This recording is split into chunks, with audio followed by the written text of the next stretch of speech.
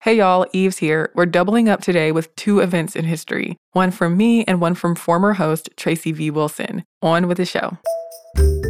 Welcome to This Day in History class from HowStuffWorks.com and from the desk of Stuff You Missed in History class. It's the show where we explore the past one day at a time with a quick look at what happened today in history. Hi, I'm Holly Fry, and I am sitting in this week for Tracy V. Wilson. It is December 26th, and on this day in 1966, Kwanzaa was celebrated for the first time. Just in case you do not know, Kwanzaa is a 7-day Pan-African holiday, and it's intended to celebrate African family, culture, and community. But it grew out of a really tumultuous time.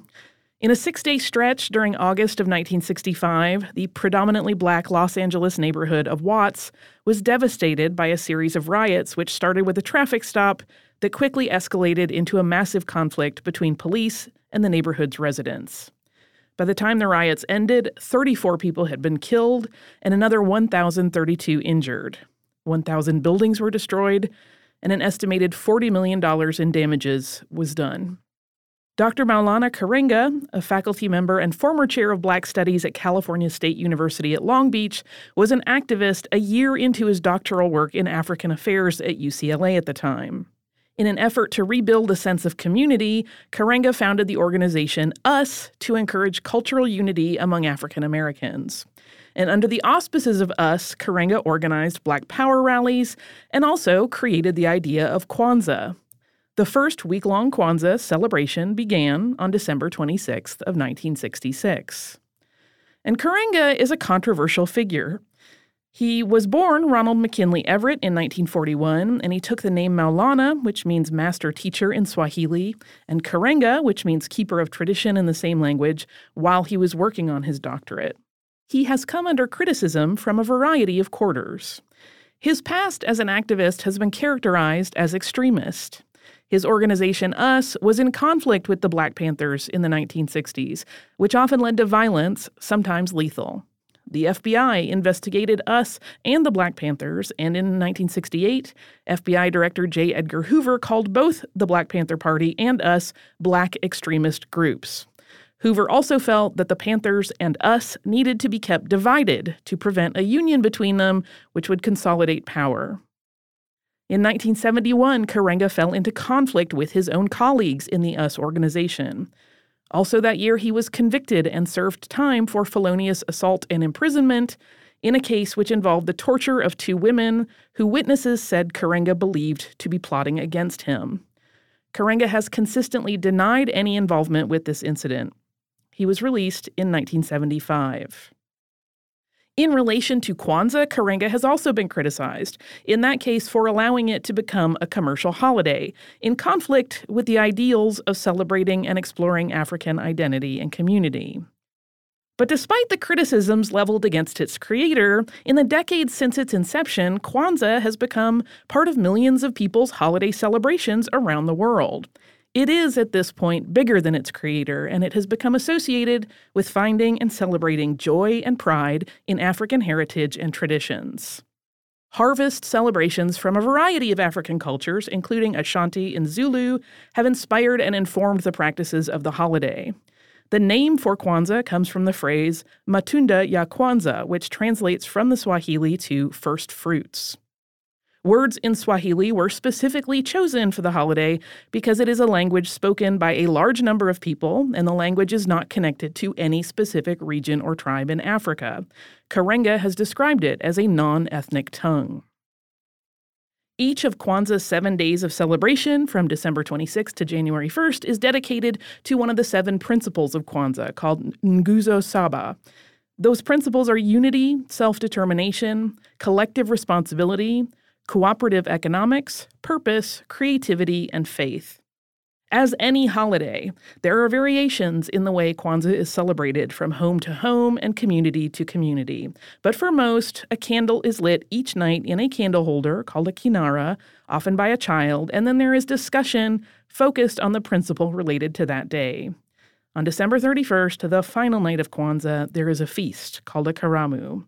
And the final day, January 1st, is one of reflection. Thanks to Eves Jeffcoat for research on this episode and for Casey Pegram and Chandler Mays doing their amazing sound work on it. You can always subscribe to This Day in History class on Apple Podcasts, the iHeartRadio app, or wherever you listen to podcasts. Tomorrow, we will have a story of sobriety and a little bit of violence.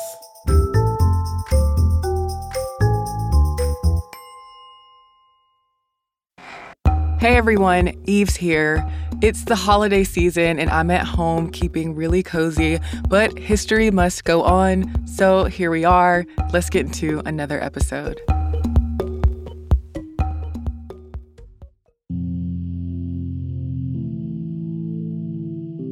The day was December 26th, 1780.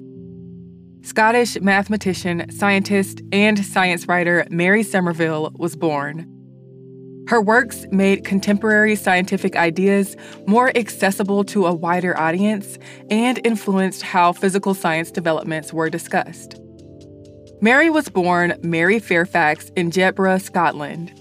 She was the fifth of 7 children born to Vice Admiral Sir William George Fairfax and Margaret Fairfax, both of whom came from well-off families. Because her father was in the Royal Navy, he was often at sea. Her mother homeschooled her when she was young.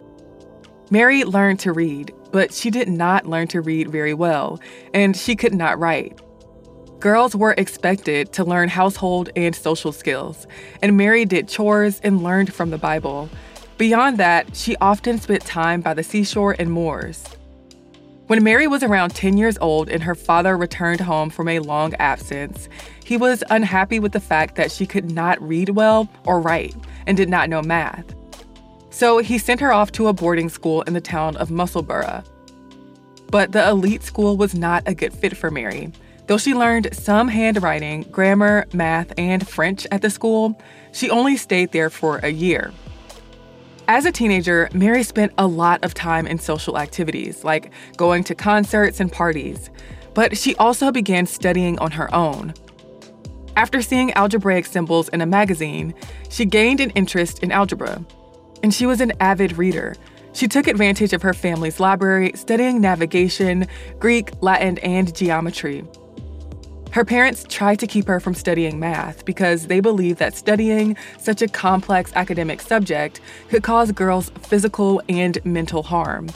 They even took her candles so she couldn't study at night. But she did manage to educate herself in secret. Her brother's tutor bought her books, and she memorized some books, and an uncle helped her with classical studies. In 1804, Mary was forced to marry her first cousin, Samuel Grieg, who was a captain in the Russian Navy. They moved to London and had 2 sons, one of whom died as a baby. She had a little more leeway to study math and science now that she was married, but Samuel did not support her intellectual pursuits. He died in 1807, and she returned to Scotland with her son. The death of her husband brought her more financial freedom and allowed her to pursue her studies openly. She studied higher math and physical astronomy, and she read Isaac Newton's book, Mathematical Principles of Natural Philosophy, on the laws of motion and universal gravitation. Her studies were encouraged by some scholars like William Wallace, a professor of mathematics at Edinburgh University. In 1812, she married Dr. William Somerville, an army doctor who was also her cousin. But unlike Samuel Grieg, he supported her studies. She began studying geology and botany. The couple moved to London and had 4 children together, though only 2 survived to adulthood. In London, they became friends with other scientists like William Herschel and Caroline Herschel, as well as Charles Babbage. In 1826, Mary published her first scientific paper on the magnetizing power of the more refrangible solar rays. Though the paper was praised and she continued doing experiments with solar radiation, the idea that the sun's radiation could magnetize substances was proven incorrect. Her own research got some attention, but her translations and works detailing other scientific research and discoveries was more popular.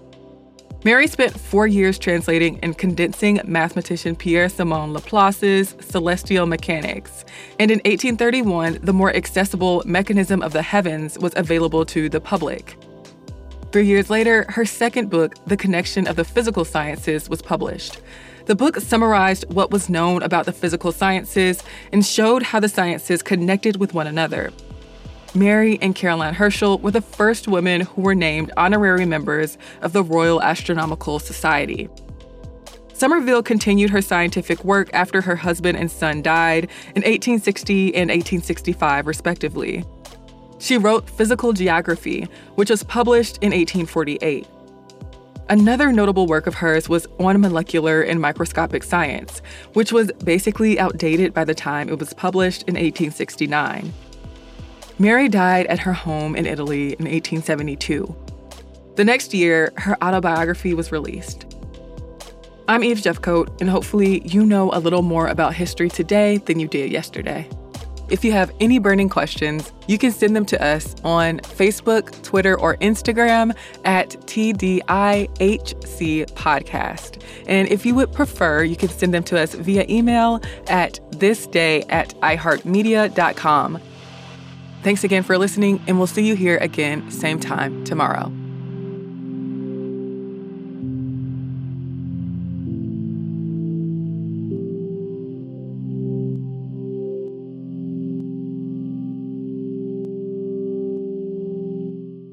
For more podcasts from iHeartRadio, visit the iHeartRadio app, Apple Podcasts, or wherever you listen to your favorite shows.